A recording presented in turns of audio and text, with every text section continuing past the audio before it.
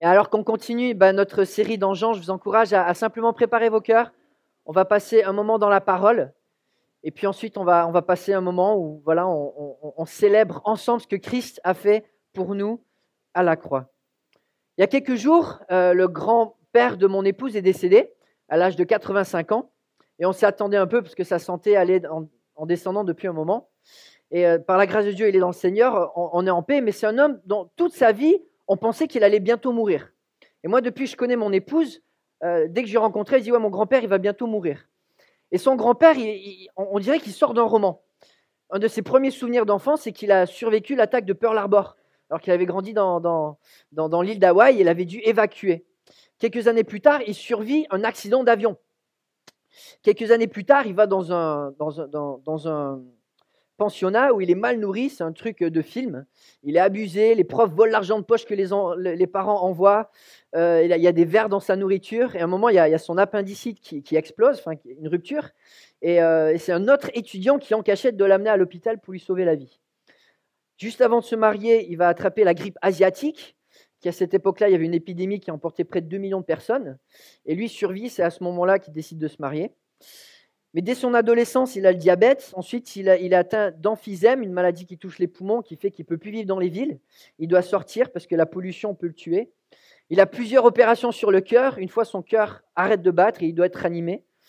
Après la naissance de sa deuxième fille, son docteur lui a dit « Écoutez, monsieur, faut vous faire opérer parce que vous allez laisser derrière une veuve derrière assez rapidement. » Ça ne lui aura pas empêché de vivre sa vie à fond et finalement de vivre une vie complète.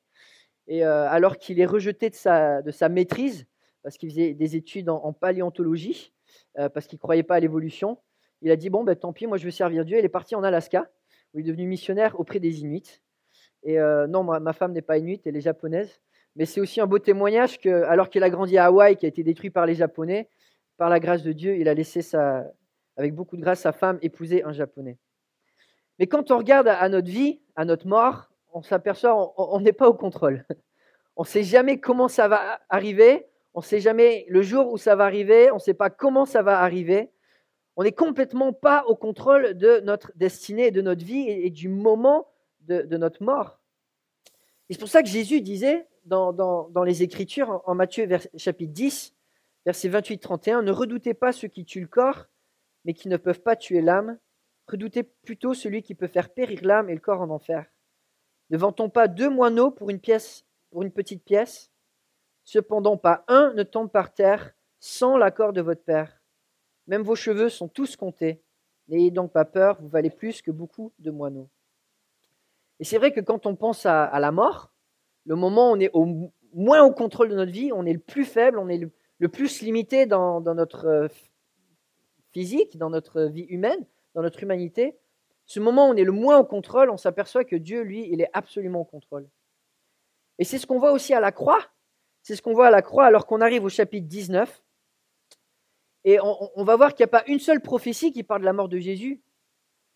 Il n'y a pas juste quelques détails qui décrivent de manière floue comment Jésus va mourir, mais on voit plus d'une douzaine de prophéties avec des détails qui montrent que chaque millimètre de la mort de Jésus est planifié. Et au moment où Luc dit c'est c'est l'heure de la puissance des ténèbres, au moment où Satan est déchaîné, au moment où Jésus est le plus faible physiquement, où il est attaqué, il est oppressé, il est moqué, Dieu ne perd pas 1 millimètre de contrôle. Et on voit ça dans les Écritures avec Jésus, mais on voit ça, c'est comme ça avec laquelle il traite notre vie. Peu importe les épreuves, peu importe les soucis, il n'y a pas 1 millimètre de notre existence sur terre qui sort du contrôle de Dieu. Et parce que nous n'étions pas au contrôle de notre mort, on va le voir, Jésus, lui, il est venu mourir pour nous. Parce que nous étions impuissants à la mort, Dieu, il a planifié la sienne. Et on le voit, on l'a vu en Jean 19, les détails qui sont précisés dans les Écritures. La trahison de Jésus, comme on l'a vu. David l'avait déjà annoncé 1000 ans auparavant, même celui avec qui j'étais en paix, en qui j'avais confiance et qui mangeait mon pain, lève le talon contre moi. Et Jésus, on l'a lu lors du repas de la Cène, dénonce Judas. En vérité, je vous le dis, l'un de vous me trahira. Simon-Pierre lui fit donc signe de demander qui était celui dont Jésus parlait. Jésus répondit, c'est celui à qui je donnerai le morceau que je vais tromper. Puis il trempa le morceau et le donna à Judas, fils de Simon l'Iscariote. Jésus a aussi prédit que Pierre le renierait 3 fois et que le coq chanterait. Et on va voir, c'est hallucinant parce que Jésus connaît tous ces détails. Il connaît toutes ces prophéties dans tous les détails, mais jamais il ne recule. Parce qu'il va à la croix en pensant à nous. Le prix de sa vie. Zacharie avait prophétisé dans un passage qui parle du Messie en tant que berger. Je leur ai dit, si vous le trouvez bon, donnez-moi mon salaire, sinon ne le donnez pas. Alors ils ont pesé pour mon salaire 30 pièces d'argent. L'Éternel m'a dit, jette-les au potier, ce prix magnifique auquel ils m'ont estimé. J'ai donc pris les 30 pièces d'argent et je les ai jetées dans la maison de l'Éternel pour le potier. 30 pièces d'argent, le prix d'un esclave. C'est ce qu'on voit, Judas, qui pour 30 pièces d'argent va livrer Jésus. Alors l'un des 12, appelé Judas l'Iscariote, alla vers les chefs des prêtres et dit, que voulez-vous me donner pour que je vous livre Jésus? Ils lui payèrent 30 pièces d'argent, comme c'était annoncé. Et puis suite à sa trahison, Judas a des remords. Il revient vers les prêtres avec l'argent en disant, voilà, j'ai livré l'innocent.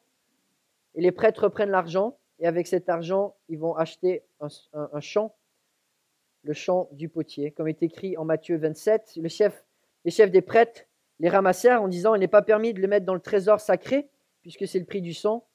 Après en avoir délibéré, ils achetèrent avec cet argent le champ du potier pour y ensevelir les étrangers. Et puis, comme on l'a vu la dernière fois, le rejet de Jésus, rejet par la jalousie et la haine du peuple et par l'indifférence de l'homme de loi, Pilate. C'est ce que Ésaïe avait prédit 700 ans plus tôt, en Ésaïe 53, dont nous lirons la plupart des versets aujourd'hui. Verset 8, il a été enlevé sous la contrainte et sous le jugement. Et dans sa génération, qui s'est inquiété de son sort? Qui n'a pas été indifférent? Qui s'est soucié de ce qu'il était exclu de la terre des vivants, frappé à cause de la révolte de mon peuple? Et comme on a vu cette grande révolte du peuple d'Israël, dans cette confession, nous n'avons de roi que l'empereur.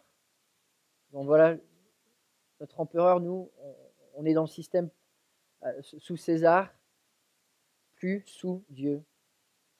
Le peuple rejette Dieu comme roi, Pilate, l'homme de loi, est indifférent. C'est ce qui était prophétisé. La haine livre l'innocence parfaite au tribunal, mais c'est l'indifférence qui scelle le verdict. Et là, on va regarder aujourd'hui encore dans le déroulé, et c'est ce que Jean a envie de nous montrer. Il a envie de renouveler notre foi, c'est pour ça qu'il écrit son évangile, en nous montrant une douzaine de prophéties qui sont accomplies, qui nous montrent à quel point Dieu est souverain. Il est souverain de tout, même à l'heure de la puissance des ténèbres, même quand le mal se déchaîne, quand la mort sévit. C'est vrai pour la mort de Christ, c'est vrai pour notre mort, c'est vrai pour notre destinée personnelle, comme celle de toute l'humanité. Dieu reste au contrôle de chaque détail, absolument chaque détail. Alors j'invite à ouvrir vos Bibles, on va continuer notre lecture, on est en Jean chapitre 19. Jean chapitre 19.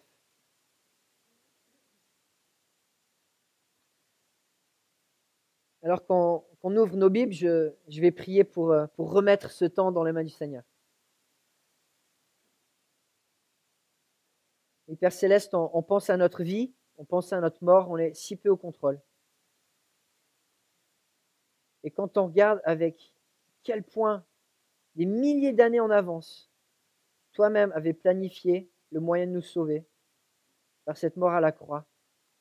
Oui, Père Céleste, on sait à quel point tu es au contrôle de nos vies, de notre destinée, que l'espérance que nous avons en toi est véritable.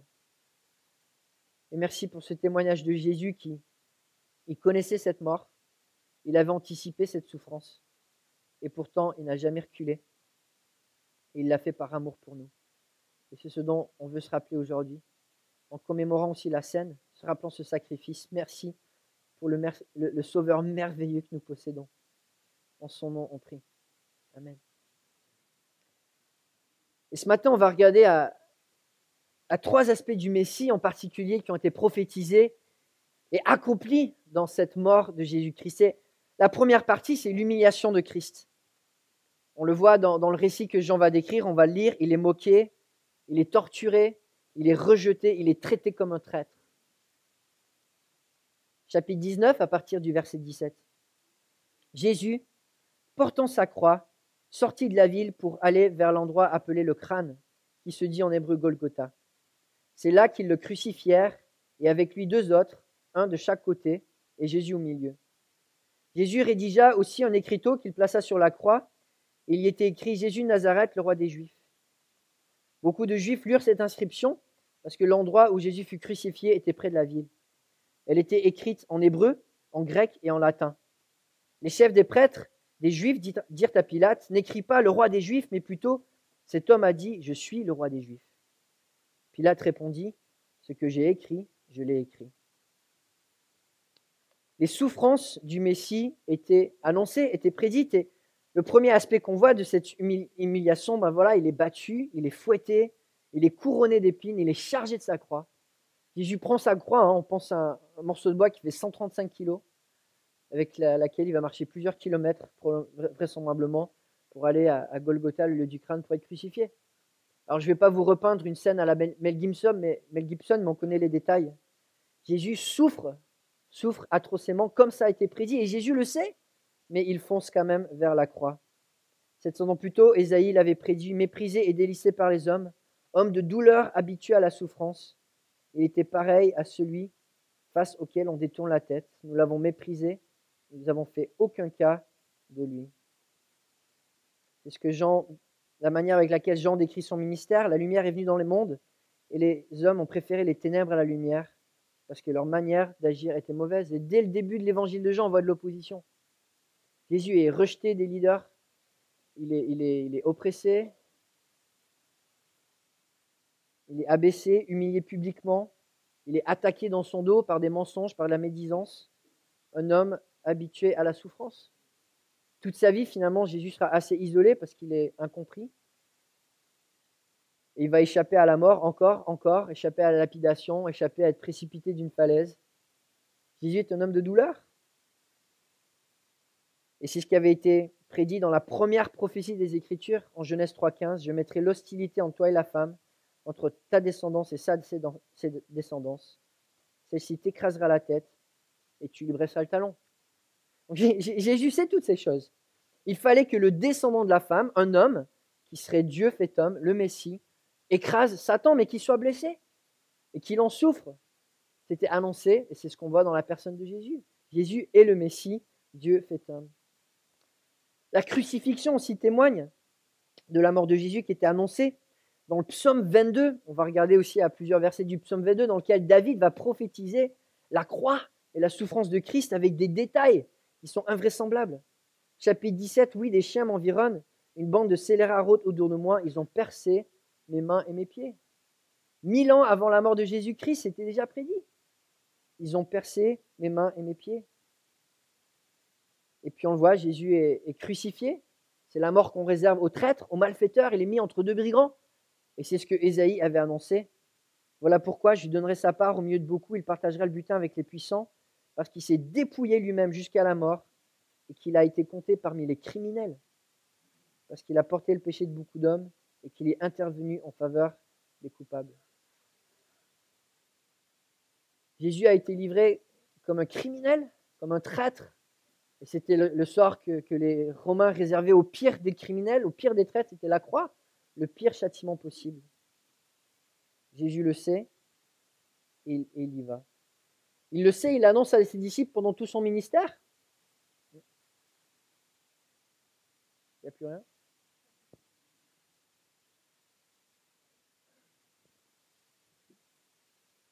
Non. Bon, c'est vrai. Donc, de toute façon, je peux vous le lire, j'ai la Bible. Matthieu 16, verset 21, dès ce moment, Jésus commença à montrer à ses disciples qu'ils devaient aller à Jérusalem, beaucoup souffrir de la part des anciens, des chefs des prêtres et des spécialistes de la loi, être mis à mort et ressusciter le troisième jour.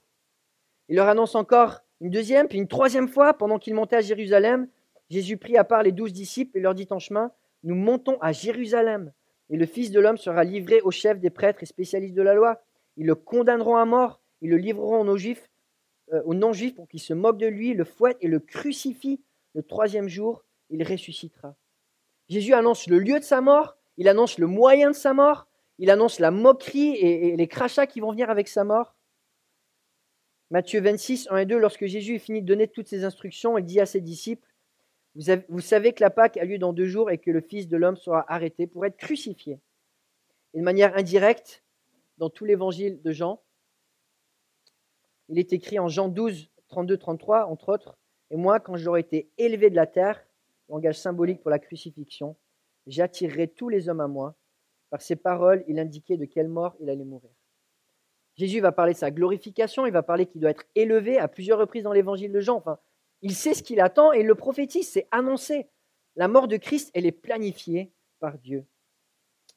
Et puis on continue avec la moquerie du Messie. Ésaïe décrit non seulement sa mort, mais le contexte avec la moquerie, le rejet, les crachats.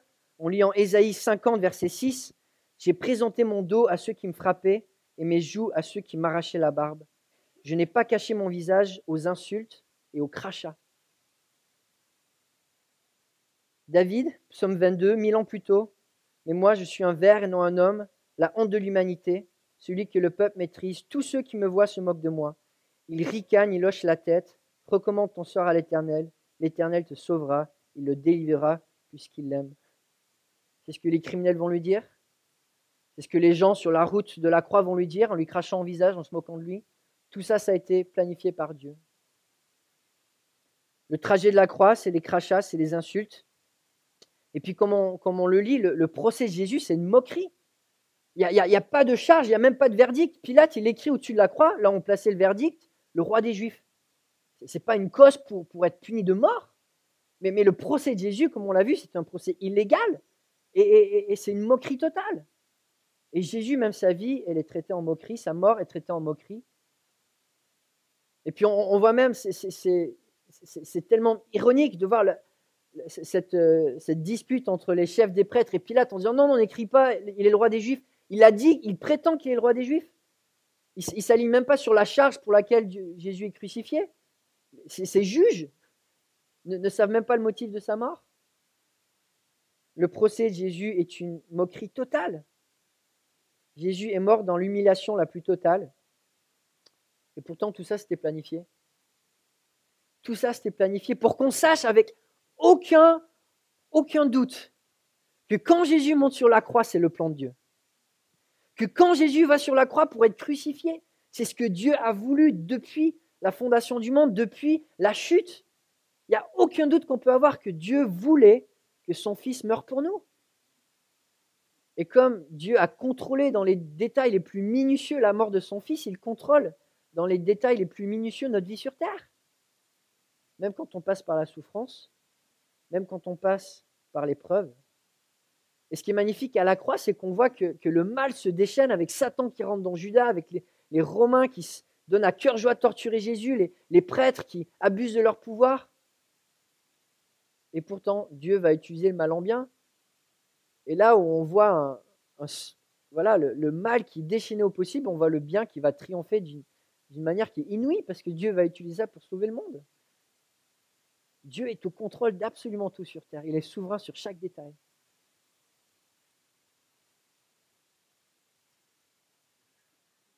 Jean continue en nous décrivant le dépouillement du Messie. C'était prophétisé que le Messie serait dépouillé. Dépouillé de son humanité, dépouillé de sa justice, dépouillé de sa vie. Jean 19, versets 23 à 30. Après avoir crucifié Jésus, les soldats prirent ses vêtements et en firent 4 parts, une pour chaque soldat. Ils prirent aussi sa tunique qui était sans couture, d'une seule pièce, depuis le haut jusqu'en bas. Ils se dirent entre eux, ne la déchirons pas, mais tirons au sort pour savoir à qui elle sera. C'est ainsi que s'accomplit cette parole de l'Écriture. Ils se sont partagés mes vêtements, ils ont tiré au sort mon habit. Voilà ce que firent les soldats. Près de la croix de Jésus se tenait sa mère, la sœur de sa mère, Marie la femme de Clopas et Marie de Magdala. Jésus vit sa mère et près d'elle le disciple qu'il aimait. Il dit à sa mère, « Femme, voici ton fils. » Puis il dit au disciple, « Voici ta mère. » Dès ce moment-là, le disciple l'a pris chez lui. Après cela, Jésus, qui savait que tout était accompli, dit, afin que l'Écriture se réalise pleinement, « J'ai soif. » Il y avait là un vase plein de vinaigre. Les soldats en remplirent une éponge, la fixèrent à une branche d'hysope et l'approchèrent de sa bouche. Quand Jésus prit le vinaigre, il dit, « Tout est accompli. » Puis il baissa la tête et rendit l'esprit. Jésus est dépouillé. Il est dépouillé d'absolument tout. Il est dépouillé de ses vêtements, comme David l'avait prédit. Oui, des chiens m'environnent. Une bande de scélérats rôde autour de moi, ils ont percé mes mains et mes pieds. Je pourrais compter tous mes os, eux, ils observent, ils me regardent, ils se partagent mes vêtements, ils tirent au sort mon habit. Et là, on voit dans le passage, Jésus, il est dépouillé, mais de son humanité, il est mis à nu. On voit que sa tunique est tirée au sort, mais ses 4 vêtements, on va nous dire Jean dans les détails. Quand on enlève 4 vêtements, il ne reste pas grand-chose. Et on ne sait pas si Jésus il est mort peut-être en sous-vêtements ou peut-être complètement tout nu. C'était souvent le cas pour les crucifiés. Mais il est dépouillé de tout son honneur. Jésus est humilié et on lui refuse tout. Il est dépouillé de sa famille. Et on sait la souffrance que c'est pour un parent de perdre son enfant. On préfère. Alors, le plus naturel, c'est quand les parents partent en premier. Et pour un parent de voir son enfant mourir, c'est terrible. Et Jésus, il est dépouillé de son humanité, il est dépouillé de sa famille. Et il dit à sa mère, voici le disciple qu'il aime. Donc c'est Jean, je pense, qui part de lui-même avec humilité. Si c'est ton expérience, il avait tellement connu l'amour de Christ, il ne voulait pas se mettre en avant, il se décrit comme le disciple que Jésus aimait. Et Jésus doit donner sa mère à quelqu'un d'autre parce qu'il meurt.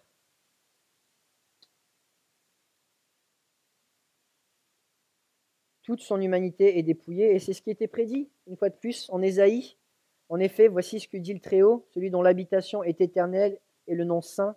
J'habite dans les hauteurs et la sainteté, mais je suis aussi avec l'homme brisé et abattu, afin de redonner vie à l'esprit abattu, afin de redonner vie au cœur brisé. Jésus a vécu pleinement notre abattement. Un cœur brisé, il a été séparé de sa mère. Il a connu la honte la plus totale, le rejet le plus total, l'humiliation la plus totale, pour pouvoir compatir avec nous. Paul nous partage cela en Philippiens 2, que votre attitude soit identique à celle de Jésus-Christ, lui qui est de condition divine, il n'a pas regardé son égalité avec Dieu comme un butin à préserver, mais il s'est dépouillé lui-même en prenant une condition de serviteur, en devenant semblable aux êtres humains, reconnu comme un homme simple. Il s'est humilié lui-même en faisant preuve d'obéissance jusqu'à la mort, même la mort sur la croix. Et Jésus, on pourrait résumer sa vie sur terre en 2 mots. 0 ego. 0 ego. Son ego, il a mis de côté. Complètement crucifié son ego pour être au service de Dieu. Et c'est l'exemple qu'il nous donne. 0 ego. Il est dépouillé de son humanité, il est dépouillé de tout confort, comme c'était précisé dans les Écritures. Même au moment où il est asséché, et la crucifixion, c'est quand tu es crucifié, tu as les muscles qui sont tendus. Les 2 causes de la mort, c'est la déshydratation et l'asphyxion. Parce que tu es étiré, donc tu perds ton eau et puis tu n'arrives plus à respirer. Parce que pour gonfler les poumons, ils font pousser sur les pieds. Au bout d'un moment, les muscles lâchent. Et Jésus, il souffre de cette manière, mais même le peu de confort qu'on aurait pu lui offrir, on ne lui donne pas. Comme c'était prédit. Pour apaiser ma soif, il me donne du vinaigre. Et encore, au psaume 22, mes forces s'en vont comme l'eau qui s'écoule, et tous mes os se disloquent. Mon cœur est comme de la cire, il se liquéfie au fond de moi. Ma force se dessèche comme l'argile, et ma langue s'attache à mon palais. Tu me réduis à la poussière de la mort. Et si ça ne suffit pas, Jésus est aussi dépouillé de toute sa justice. Il est dépouillé de sa justice, et ça, c'est le message de l'Évangile. Que Jésus a été dépouillé de sa justice pour que nous puissions être revêtus de sa justice. Ce sont de nos souffrances qu'il a portées, de nos douleurs qu'il s'est chargé, et nous l'avons considéré comme puni, frappé par Dieu, humilié. Mais lui, il était blessé à cause de nos transgressions, brisé à cause de nos fautes. La punition qui nous donne la paix est tombée sur lui, et c'est par ses blessures qu'il nous guérit. Et comme Paul l'écrit en 2 Corinthiens, en effet, celui qui n'a pas connu le péché, il l'a fait devenir péché pour nous, Dieu, afin qu'en lui, nous devenions justice de Dieu. Et alors, je lis des versets que peut-être, on connaît, une grande partie d'entre nous, mais quand on est face à cette montagne d'évidence de ce que Christ a fait face pour nous, ça doit chambouler notre cœur. Et quand Jésus crie à la croix, tout est accompli. tout le poids de l'ancienne alliance, toute cette justice qui devait être portée, ces agneaux qui étaient crucifiés, ce système de sacrifice, de rituel, tout ça c'est fini.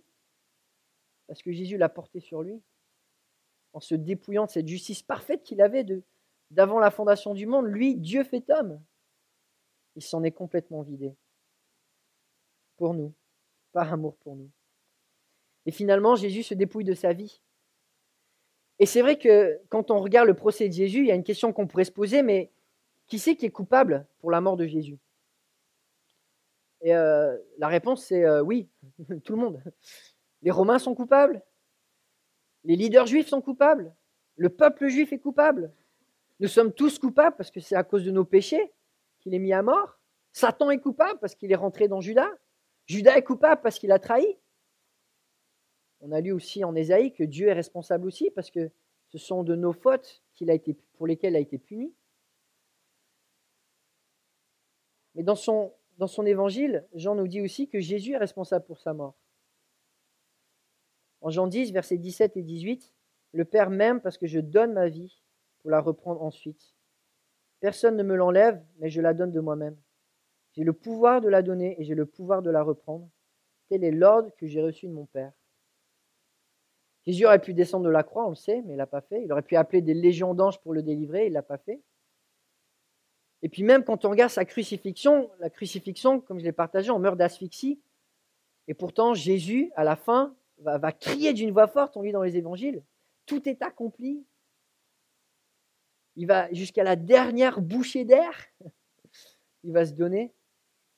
Et puis il est écrit qu'il rend l'esprit. Jésus choisit lui-même, finalement, de rendre l'esprit, de se donner jusqu'au bout pour mourir, d'arrêter de résister, Jésus s'est livré lui-même et il s'est dépouillé jusqu'à la dernière bouffée d'oxygène. Et encore une fois, une montagne de détails que Dieu a prédit d'avance. Au moment où Jésus semble le plus faible, le plus apaisé, au moment de sa mort, une fois de plus, on voit que Dieu est au contrôle de chaque millimètre de sa vie. Et cette mort, Jean nous en donne le sens, un sacrifice de substitut. C'était l'image de la Pâque, un agneau était offert à la place du peuple. On imposait nos mains sur l'agneau qui nous représentait. Il était tué pour que nous, on ne soit pas tués, pour le peuple juif. Et Jésus, il meurt le jour de la Pâque. C'est ce qu'il a planifié, c'est ce qui se passe. Jésus sait qu'il vient mourir à notre place. Et c'est ce que Jean nous décrit en continuant la lecture de notre passage. C'était la préparation de la Pâque et ce sabbat allait être un jour solennel. Craignant que les corps ne restent en croix pendant le sabbat, les Juifs demandèrent à Pilate qu'on brise les jambes aux crucifiés et qu'on enlève les corps. Les soldats vinrent donc briser les jambes des premiers, puis du second des condamnés qui avaient été crucifiés avec Jésus. Quand ils s'approchèrent de lui, ils virent qu'il était déjà mort et ils ne lui brisèrent pas les jambes. Mais un des soldats lui transperça le côté avec une lance et aussitôt il en sortit du sang et de l'eau. Celui qui a vu ces choses en rend témoignage et son témoignage est vrai. Il sait qu'il dit la vérité afin que vous croyiez aussi. En effet, c'est arrivé afin que ce passage de l'Écriture soit accompli. Aucun de ces os ne sera brisé. Ailleurs encore, l'Écriture dit, ils verront celui qu'ils ont transpercé. Sacrifice de substitut. On devait avoir quelqu'un qui meurt à notre place. Et ça, quand on y réfléchit, on le comprend. Parce qu'on ne veut pas porter nos propres fautes. On cherche toujours des boucs émissaires. Et ce qui est frappant, c'est que même dans notre être humain, on comprend ce système. Si ça vous arrivait de vous couper, une fois qu'on a une plaie, quand la plaie est ouverte, qu'est-ce qui sort de la plaie? Un peu de liquide, du pus. Et ce liquide, c'est quoi? C'est des globules blancs qui sont morts pour combattre l'infection. Dans notre corps, on survit nous-mêmes parce qu'il y a du sacrifice de substitution. Les globules blancs sacrifient leur vie pour combattre l'infection. Et Jésus, c'est ce qu'il a fait. Il a sacrifié sa vie à la croix pour combattre l'infection du péché. Il s'est donné lui-même parce qu'on était coupable, on était infecté par le péché. Jean-Baptiste l'avait prédit. Voici l'agneau de Dieu qui enlève le péché du monde. Et Ésaïe. Il était blessé à cause de nos transgressions, brisé à cause de nos fautes. La punition qui nous donne la paix est tombée sur lui, et c'est par ses blessures que nous sommes guéris. Nous étions tous comme des brebis égarées, chacun suivait sa propre voie, et l'Éternel a fait retomber sur lui nos fautes à tous. Il a été maltraité, il s'est humilié et n'a pas ouvert la bouche. Pareil à un agneau qu'on mène à l'abattoir, à une brebis muette devant ceux qui l'attendent, il n'a pas ouvert la bouche. On l'a vu dans le procès de Jésus, il n'ouvre pas la bouche. 700 ans plus tôt, il était décrit comme l'agneau qui allait s'offrir en sacrifice de substitut pour son peuple, qui allait prendre la place des pécheurs pour que nous puissions avoir la vie. Et Jean décrit cette mort de Jésus, transpercée, comme ça avait été prédit, en Zacharie 12, verset 10. Je ne sais pas si je l'ai. Alors je déverserai sur la famille de David, sur les habitants de Jérusalem, un esprit de grâce et de supplication, et ils tourneront les regards vers moi, celui qu'ils ont transpercé. Ils pleureront sur lui comme on pleure sur un fils unique. Ils pleureront amèrement sur lui comme on pleure sur un premier-né. Alors pourquoi Jean décrit Jésus qui est transpercé? Premièrement, c'est une réponse aux prophéties, mais en même temps, pendant des siècles, on le lit dans le Coran, il y avait des gens qui disaient mais Jésus n'est pas vraiment mort. Il y en a qui disaient Jésus il a fait semblant de prendre l'apparence humaine, mais c'était plus un esprit qui habitait dans un corps, enfin, plein de choses un peu reloues. Et Jean nous dit non, Jésus il est vraiment mort. Dans son humanité, il a souffert. Et il y a eu des témoins qui ont vu que la lance est rentrée dans son côté. Jésus est vraiment mort. Et puis il y a aussi une image qui est un peu symbolique, l'eau et le sang qui sortent en même temps, sachant que Jésus est mort pour que son sang nous lave. Et symboliquement, l'eau lave, l'eau purifie.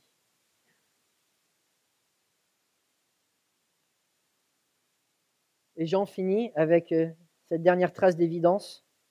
On a mis son tombeau parmi les méchants, sa tombe avec les riches, comme le prophétise Ésaïe, alors qu'il n'avait pas commis de violence et qu'il n'avait pas eu de tromperie dans sa bouche. Et Jésus va être enterré dans un tombeau de riches, de la manière des riches, avec de nombreux aromates, des grands parfums, une grande somme, par des hommes riches, des hommes puissants, Joseph d'Arimathée, Nicodème. Après cela, Joseph d'Arimathée, qui était disciple de Jésus, mais en secret par crainte des chefs juifs, demanda à Pilate la permission d'enlever le corps de Jésus. Pilate le lui permit. Il vint donc et enleva le corps de Jésus. Nicodème, l'homme qui auparavant était allé trouver Jésus de nuit, vint aussi. Il apportait un mélange d'environ 30 kilos de myrrhe et d'aloès. Ils prirent donc le corps de Jésus et l'enveloppèrent de bandelettes avec les aromates, comme c'est la coutume d'ensevelir chez les Juifs. Or, il y avait un jardin à l'endroit où Jésus avait été crucifié, et dans le jardin un tombeau neuf où personne n'avait encore été mis. Ce fut là qu'ils déposèrent Jésus, parce que c'était la préparation de la Pâque des Juifs, et que le tombeau était proche. Et là, on voit l'ironie, que ceux qui étaient publics avec Jésus et qui publiquement montraient son amour pour lui, ses disciples, le moment de sa mort, vont se cacher, alors que ceux qui publiquement étaient cachés, ils vont se mettre à découvert, ils vont prendre le courage de s'afficher, de s'identifier à Christ, malgré les risques, et de prendre soin de lui pour son ensevelissement et sa sépulture. Comme on le voit dans la manière dont Jean décrit les faits,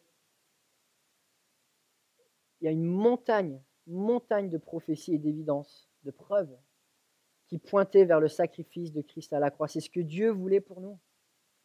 Et c'est incontournable. Dieu est venu sur terre. Il l'a annoncé, il l'a précisé pour nous. Il a fait face à la croix pour nous, par amour pour nous. On va partager dans les moments qui viennent la scène. On va d'abord chanter un chant. Et puis on va avoir un moment de prière, de recueillement pendant lequel on va commémorer ce que Christ a fait pour nous. Un moment où on vous encourage de prier à haute voix, votre reconnaissance, vos prières, peut-être des versets, peut-être un chant que vous avez à cœur. Et si votre cœur n'est pas en règle avec Dieu, de s'abstenir de la scène. On va passer les éléments, on veut se rappeler ce que Christ a fait pour nous. On veut se rappeler ce que Christ a fait pour nous. Prions ensemble.